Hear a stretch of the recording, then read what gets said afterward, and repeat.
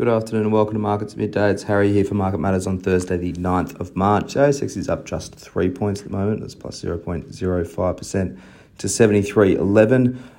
We are seeing a lot of ex-dividends today. So you think of Rio, BHP, CSL, some really big companies out there paying a good yields that is going ex-dividends today. And that's taking off about 30 points of index performance at the moment. So only a slight positive on the index, but plus those dividends, it takes us to about 0.5% higher. If you include those, in terms of sector performance, tech's the standout, up 2.12%. Consumer discretionary is up 1.02%. The worst two sectors, materials down 1.06% and healthcare down at 0.73%. A lot of dividends in those two sectors, so you can sort of understand why those two are underperforming at the moment. In terms of the hottest stocks, Xero, XRO is up 7.94%. Lake Resources, LKE, up 4.47%, and Novonix, NVX, up 3.93%. The weaker stocks, all of them ex-dividend today. Monadelphous, MND, down 3.95%. Perpetual, PPT, down 3.1%, and Reliance Worldwide, RWC, down at 2.9%. There are two stocks to talk about today. We'll kick things off with Xero. One we own, one we like. It's up about 8%. It was up about 11% earlier on as well. They've announced a cost-out program to increase their profitability. So they've got an FY23 target of cost versus revenue of 80 to 85%. But they're looking to cut that down to about 75% in next year. To do so, they're going to cut about 700 to 800 people from their workforce. It costs them about 25 to 30 million in restructuring costs, and they'll also take a 30 to 40 million dollar write down in this current year for the Whittle exit. So you'd strip out about 700 odd jobs. That's about 15% of the workforce. It should be about $100 million in cost savings there in terms of employment costs. They do have a pretty high non-employee cost base there, so there are a lot of contractors and stuff like that. So you would expect that maybe to offset, so bringing in some more third-party support as well. But overall, I think it's a positive move.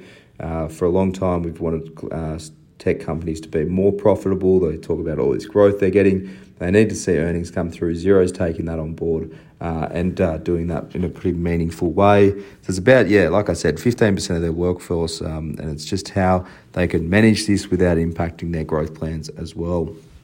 Have a look at Myer next. It's a bit of an out-of-cycle one, this one, but it's their first half result. Stock is up 12.04%. MYR's the ticker. Very, very strong half for Myer. Sales of 1.9 billion was 24% up on last year and 17% on pre-COVID levels. NPAT of 65 million was the best since the first half of 2014, and quite right at the top end of their guidance, as they're sort of guiding to 60 to 66 million dollars in NPAT. They've come in right at the top of that. Net cash was up $50 million to $267 million. All this means is that they can pay dividends. Again, they're going to pay a 4-cent dividend plus a 4-cent special. That's 8 cents all up. They said cost of doing business fell 126 basis points there, so a lot of improvement there in terms of costs. Their discounting was down, so a lot less discounting. Inventory was up, but a lot of that's new stock, so it's not a concern in terms of aging inventory there. And also, the price of stock, if you think inflation coming through, the inventory is based on valuations of it all. That valuation is higher, even though it's probably less stock in terms of number of items there. They said the second half trading has remained strong, but they are pretty cautious on the macro outlook. Just the same as what everyone's really been talking about in this interim reporting season that we've just gone through. So really strong report from Myer, pretty quality in terms of the numbers coming through as well. And they're pretty confident that they've right-sized this business and it looks pretty solid going forward. Interestingly, a lot of that sales growth obviously driven by in-store. Online was down 10%, so another hit to the e-commerce space. But in terms of Myer, they're doing well with that bricks and mortar plus an online offering as well. Having got Asia markets now, Japan's Nikkei's up 0.7%. US futures are down marginally. NASDAQ being the worst, that's down 10 basis points. The US tonight, there'll be initial jobless claims. It's expected to be up to 195,000, up from about 190,000 last print. But it all sort of culminates in a big job data night on Friday night for the US. So that's what we'll be watching closely next.